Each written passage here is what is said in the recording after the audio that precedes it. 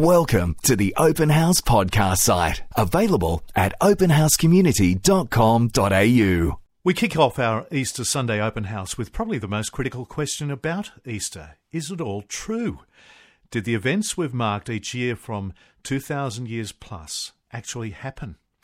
We'll be looking at the Easter story from a number of perspectives tonight. A little later in the program, two men who are putting out what might seem like an audacious, controversial claim on Easter Sunday that, in their words, the cross is not enough. So first, the Easter events, did they actually historically happen? Of course, these events are well documented in the Bible, but is that our only historical source? Do the claims that the man Jesus died, was buried and then was raised again from the dead 3 days later, does that all really stack up historically?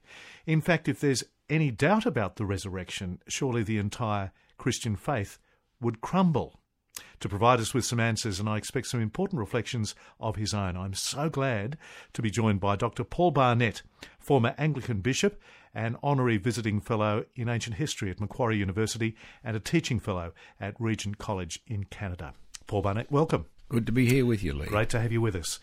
Paul, can we begin with a bit of a look at, for want of a better term, the geopolitical setting of the Easter events? Where are we? What was happening at the time? The setting of the Gospels is quite specific politically. Herod had been king of Israel for quite a long period, but he died in 4 BC, and then his kingdom was split 3 ways: to Judea, to Galilee, and to Gaulonitis. And then 10 years later, the Romans had had enough of Archelaus, who was ruling Judea, and they converted his region into a province. Now, that was a momentous event because that meant for the first time a part of the Holy Land came under direct Roman jurisdiction. But the Romans didn't do the same thing with Galilee. They left that in the hands of one of Herod's sons, in fact his youngest son, who was only about 17 or 18 when he assumed power. So that meant, therefore, that Jesus lived in 2 worlds, 2 political worlds, that is. He lived in the world of Galilee, which was ruled by Herod Antipas, that son of Herod. But whenever he travelled into Judea, he moved into a Roman jurisdiction, which was complicated further by the fact that within Judea was the holy city of Jerusalem, yes, which in turn was ruled over by the high priest. So really it was quite a complex geopolitical situation that Jesus lived in. The Easter events are, of course, well documented in the Bible, but what about non-biblical sources? Well, we're very fortunate in that we have a number of non-Christian sources from approximately the period just a little bit later than the Gospels. And we're even more fortunate in the fact that they are not neutral, but hostile. So it's a very interesting thing that you have independent, hostile sources. So it's important for them to be hostile. It is, because people rightly question whether it's good enough just to have Christian sources, yes, which are our main sources, but they are corroborated in all important details by sources that are credible sources, but are hostile sources. And the 2 main sources, or 3 main sources, really are Josephus, a Jewish man, and Tacitus, who was the greatest of the historians for the 1st century Roman history, and Pliny, his companion, who was governor of one of the provinces. These 3 sources between them really corroborate the raw facts that Jesus was active in the Holy Land, that he was executed by Pontius Pilate in the time of the Roman Emperor Tiberius, so that pins the time down to a 10-year period, and the location. That unexpectedly the movement that he founded didn't die out, but broke out afresh, as Tacitus says, and Pliny and Tacitus make it quite clear between them that within a few years it had spread in considerable number to Rome, the centre of the empire. In fact, the Christians were sufficiently numerous that the emperor could blame them for the fire of Rome that destroyed nearly all the city. At the same time, these people are also very, very numerous in the Black Sea province of Bithynia by the turn of the century. So those three sources between them are very, very helpful. They're all the more so because they are not only independent but hostile. Yes, they weren't converts. They weren't converts. In fact, they speak about Christianity as a disease, a spreading disease that's affecting the whole empire. What didn't they like? What they didn't like above everything else was that people who were followers of Jesus put him first, whereas in the Roman Empire you put someone else first, yes, the emperor. And so therefore it is a clash between Christ and Caesar. And this was the thing about Christians, that they gave their first allegiance to Christ. Now, they prayed for the empire, but they didn't pray to the emperor. Yeah. You know the Holy Land very well yourself, and in Jerusalem especially. Can you give us a bit of a virtual tour of where those events were played out, the Easter events? Are we able to confidently still able to see where they were played out? To a degree we are, but there is a difficulty in that subsequent civilizations of Romans and then Ottomans, Turkish people, have built upon the ancient city of Jerusalem, so that in fact the streetscape of Jesus' day is about 10 feet, about 3 metres below the Jerusalem that you walk on today. But there are various points at which you can get an idea of what the city would have been like. Now, there are two main views as to where the trial of Jesus occurred. The traditional view is it occurred in the Antonia fortress, and that's where the procession to the Holy Sepulchre, the Stations of the Cross, traditionally begins for Roman Catholic people in particular. I don't think that's the correct location. I think it's much more likely that the trial of Jesus occurred within the courtyard of what had been Herod's great palace, which the Romans commandeered when they took over the province.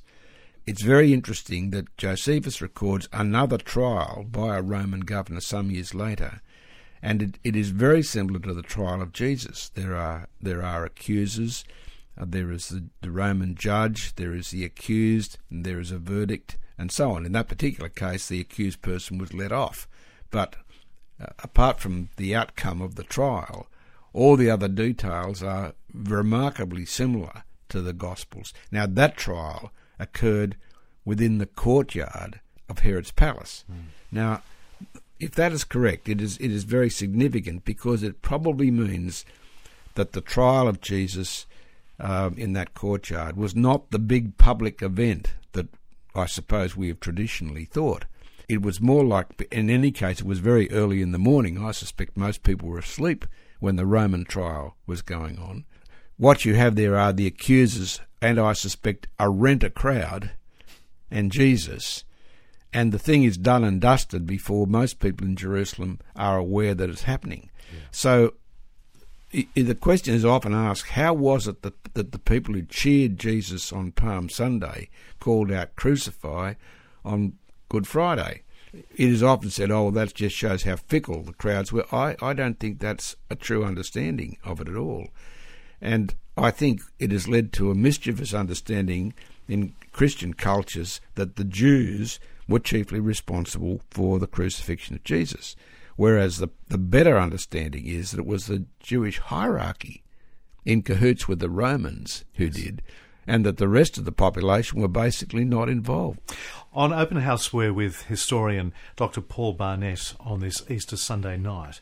Paul, one of the very significant figures in these events was Pilate. Again, from non-biblical sources, was he a figure of history where we can be certain about that? Judea was a small but very important province, and it was well understood that it was very volatile and that the Jewish people were unpredictable in terms of how they might respond. Although it was a relatively important, though small province, it's interesting that we know nothing about Pontius Pilate apart from his time there. We don't have any idea of what happened to him beforehand, and we don't know what happened to him afterwards. But for the time that he was associated with Judea, we do in fact have extensive information. We have the writings of Philo, who was a contemporary, who was a Jewish scholar, who describes Pilate in very bitter terms as a cruel and vindictive and corrupt man. We have a less violent but still negative report about him from Josephus. And we also have a passing reference to him by Tacitus once again. So the three very good historical sources give us quite a lot of information about Pilate's time in Judea. But then, very excitingly, in 1961, the Italian archaeologists working in Caesarea Maritima, they discovered a plaque, a foundation stone that actually had the name of Pontius Pilate on it. So really, in terms of the literary sources and the archaeological sources, then put alongside the biblical information, we have very, very extensive information. Yes. How are we to view him, do you think, in the position he was in? Again, there's the great contrast, as with the crowds. He doesn't find any reason to kill Jesus, but in the end he sends him to be crucified. How should we view that and him? I think despite his theoretical power, he was quite vulnerable. The accusation against Jesus was really treason. The high priest's accusation against Jesus was that he was the Christ, the Messiah. But that meant nothing to the Romans. What's a Messiah? What's a Christ? Who knows? They wouldn't know that. So they converted the accusation from the Christ to the King of the Jews. Now, that really was understood. Now, there was only one King of the Jews, and that was the Roman Emperor. He was the king of everything. And so, therefore, the Jewish high priest is saying, well, unless you do something with this man, you're not the friend of Caesar. You see, the word friend meant that you were that you had Caesar as your patron. The word friend meant someone who was in a client-patron relationship. He owed his job to the emperor, to the Caesar. And therefore, if he didn't act on the impulse of the Jewish leadership, he was no friend of Caesar, not worthy of the job. And so there's a sense that even though Pilate himself was a brute, he was effectively bullied by the high priest into, unwillingly, admittedly, but going through with their requirements. Can you give us some history of crucifixion at the time? It was a very common mode of execution by the Romans and incredibly barbaric. Crucifixion was something that was devised by the Etruscans, who were powerful in Italy before Rome came to power. But the Romans, as it were, adopted it, and they used it as a brutal means of executing slaves and difficult non-citizens. It wasn't something you did to a Roman citizen. The thing about crucifixion, not only was it brutal for the victim, the slave, the non-citizen, the troublemaker, because you were sort of nailed up and, struggling to get your breath, and you died by asphyxiation over a period of time. But not only was it brutal to the person, it was also humiliating and very public. Yes. Very public. We put people in prisons today and they're out of sight, out of mind in a sense, if they've broken the law. But in that day, you placarded the malefactor. Yes. You put him in a position very public, and Jesus was crucified near the walls of Jerusalem because the people were able to read the sign that was attached to the cross, the King of the Jews. And that was a very clear message. Do not rise up against Rome, or this is the sort of thing that will happen to you. And it took a long time to die, often. Sometimes it did. Sometimes it took days. And crucified people were left out there in the open. There was no guards, and wild animals, ripped at the body parts of the unfortunate person who was writhing in agony there. It was just an unmentionable. In fact, the Roman writer Seneca says that you must never mention crucifixion in polite company. It was such a dreadful, dreadful way of killing people. Paul, in the accounts of Jesus' crucifixion in Matthew, Mark and Luke, we read that when the 6th hour had come, there was darkness over the whole land until the 9th hour, 3 hours. Is there an explanation for what went on there? How do you view that? It sounds like an eclipse, doesn't it? It does, but a very serious eclipse. But I don't know that you can get an eclipse at Passover time, which is, I think, a time of full moon. Okay, yes. So Christian writers in the ancient world were greatly taken by this. And there are slight evidences, historically speaking, that some sort of unexpected darkening occurred at this very time. But it is later, and it's not altogether solid. But theologically speaking, I think, in terms of an understanding of what was going on, it represents the separation from the Son of God from his Father, what you might call a rupture in the Godhead. And this is deeply mysterious, and so you have this darkness and this terrible cry, my God, why have you forsaken me?" out of the darkness. And I think there are hints in the letters of the New Testament that in that death, Christ became a curse for those who break the law of God, and who doesn't. We all do. And that, as the Apostle Paul said, he was without sin, but God made him sin for us, that we might become the righteousness of God in him. So it does appear that the tearing of the temple, the curtain of the temple from the top to the bottom, the darkness and the terrible, terrible, terrible cry, my God, why have you forsaken me?"